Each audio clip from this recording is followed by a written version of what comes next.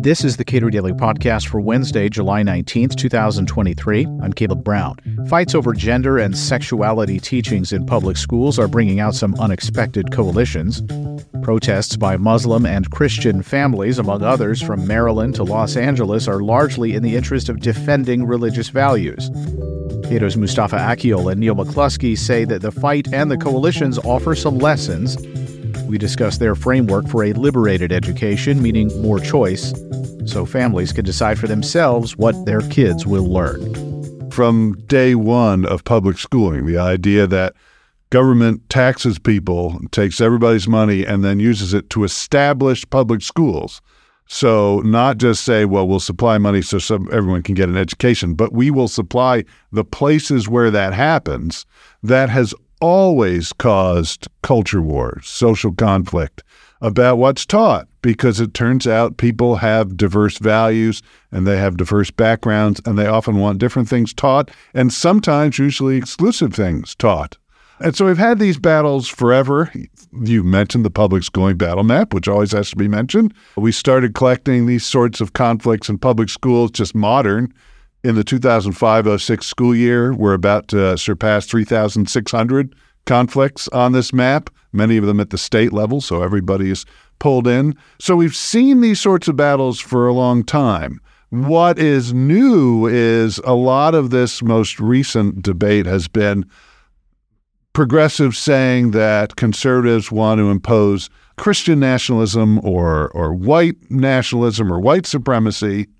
Conservatives saying, no, we just want our values respected. It doesn't have to do with our race or even necessarily trying to impose our religion. We just want it respected and not something imposed on us we don't want.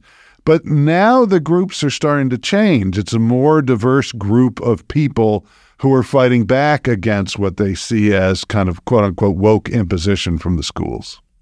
And Mustafa, Muslims often culturally conservative, even in the United States, where, more liberal Muslims would be viewed broadly as conservative in the United States, at least culturally. Yeah, and Neil is quite right. And the culture war in schools have become quite complicated. And I think one sign of that is recently, both in Montgomery County in Maryland and in also different parts of the United States, we've seen Muslim families standing together with Christian families and maybe other Jewish or other traditions as well to say we don't want our kids to learn about gender definitions or about pride parades at kindergarten or in like elementary school. And that indeed shows that the culture war is getting more complicated. To me, it also shows that American Muslims are being fully American. I mean, they are parts, but they are in this country. They love this country. They want to live here with their values. Many of them say we've come to this country for freedom, for opportunity, but now we are worried about, because I think they have the right to raise their kids, as everybody does, with their values. And this is a new addition. And just like we've been talking about this with Neil for a while, and let's say, we said we should make it clear that the solution is more freedom and choice in schools.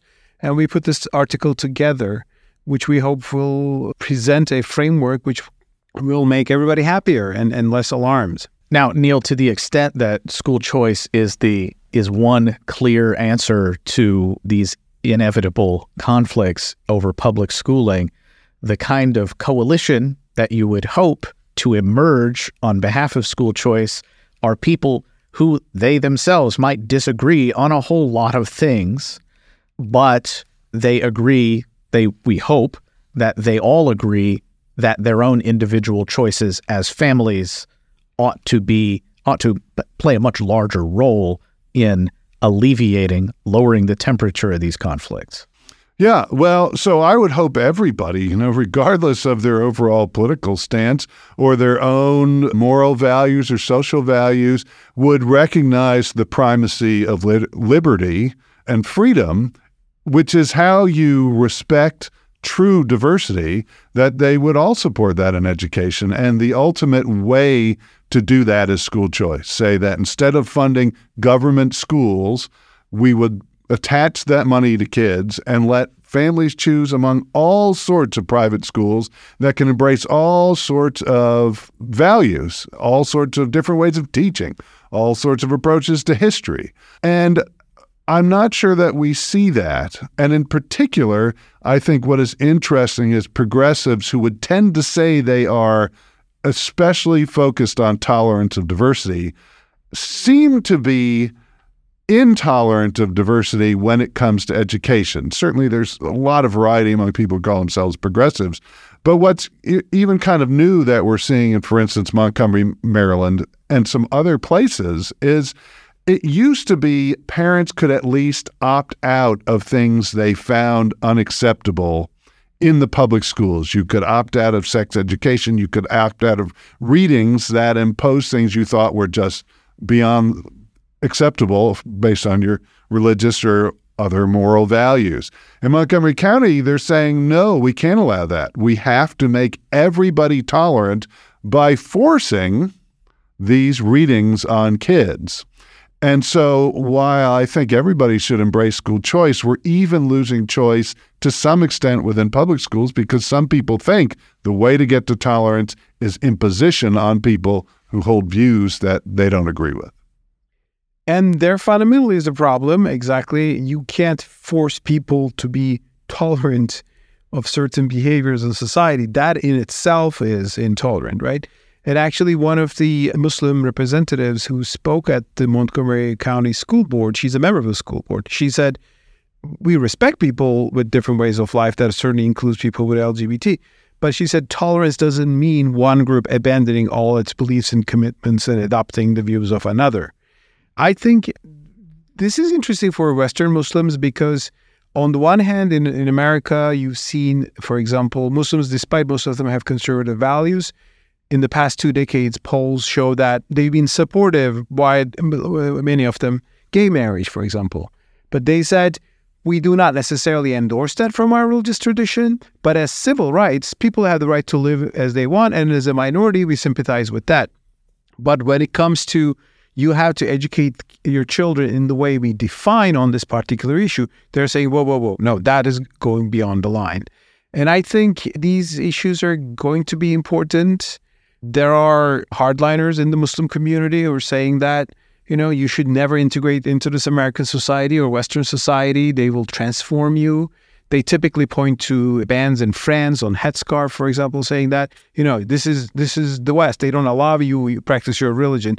So this so-called woke impositions in America have become another iconic example for Muslim hardliners to use to tell normal Muslims saying that, no, this society is dangerous. They will never allow you. Their freedom is a lie. And I think that's why it is important to overcome this imposition by first having more choice in public schools, as we argued with Neil. Actually, some of these classes maybe should be based on opt-in, even if you want, or they should be an opt-out option. And of course, there should be more room for school choice, which is what Neil has been working on for a long time. Part of this fight, then, is really over what public schooling, to the extent that people believe in it, what it ought to be, what it ought to accomplish. And there are broadly different opinions about that. And the people who, for lack of a better term, are in control of the public schools are much more likely to have one view than people who do not control public schools. Yeah, I talk about this somewhat in my book, The Fractured Schoolhouse, which came out not too long ago. But there have long been different kind of strands of and schools of thought about why you have public education, why you structure education one way or another.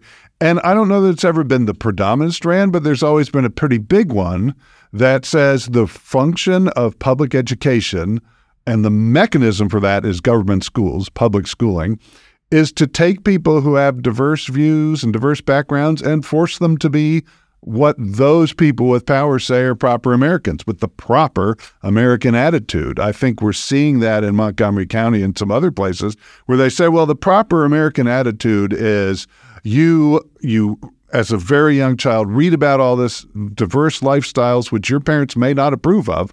But if you're going to be an American, you have to read about it, know about it, and you have to appreciate it, and to some extent, probably have to approve it. This has been a strand of people for a very long time, and they tend to be people who think, I know what makes a good American, and there's at least a correlation. Somebody who says they know what makes a good American will also be inclined to say, I want to operate the levers that create that good American. And the way it's often been done is through public schooling. A lot of that, is you can go back to the very beginning about people from the countryside who weren't as, the proper Americans as somebody elite in Boston would have them be, that Catholics were not proper Americans and that Protestants were, that new immigrants from Eastern Europe were not proper Americans and needed to be taught the right language, the right food, the right way to live. And the most recent manifestation now is that Muslims, or we're seeing Ethiopian Orthodox and other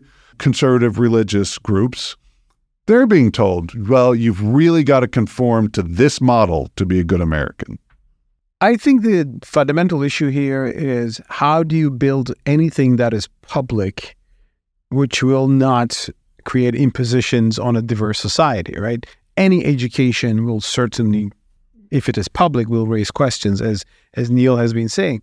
But I think also there are different levels of that imposition. I mean, I think most people would agree that if you live in a country, the kid should learn about its constitution, the history of it, the geography, teaching people about, weather. That's basic scientific information. That is generally not controversial, and most people are happy to see their kids learning math or science or history, and there might be some controversial issues there. But when it comes to very moral issues that are very deeply different in different cultural groups, you better let what is public out of that. Or if you're going to put in there a certain definition, there should be ways to opt out or opt in.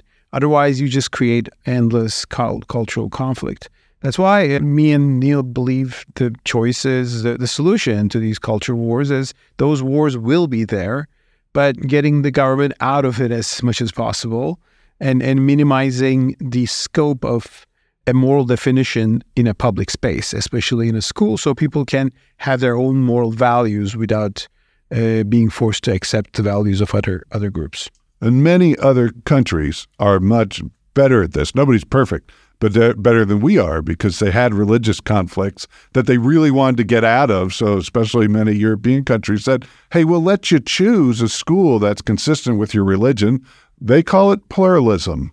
We're fans of pluralism. America is supposed to be a pluralist place. And so it's not like it's just a fanciful notion that you could have an education system that lets different worldviews coexist equally.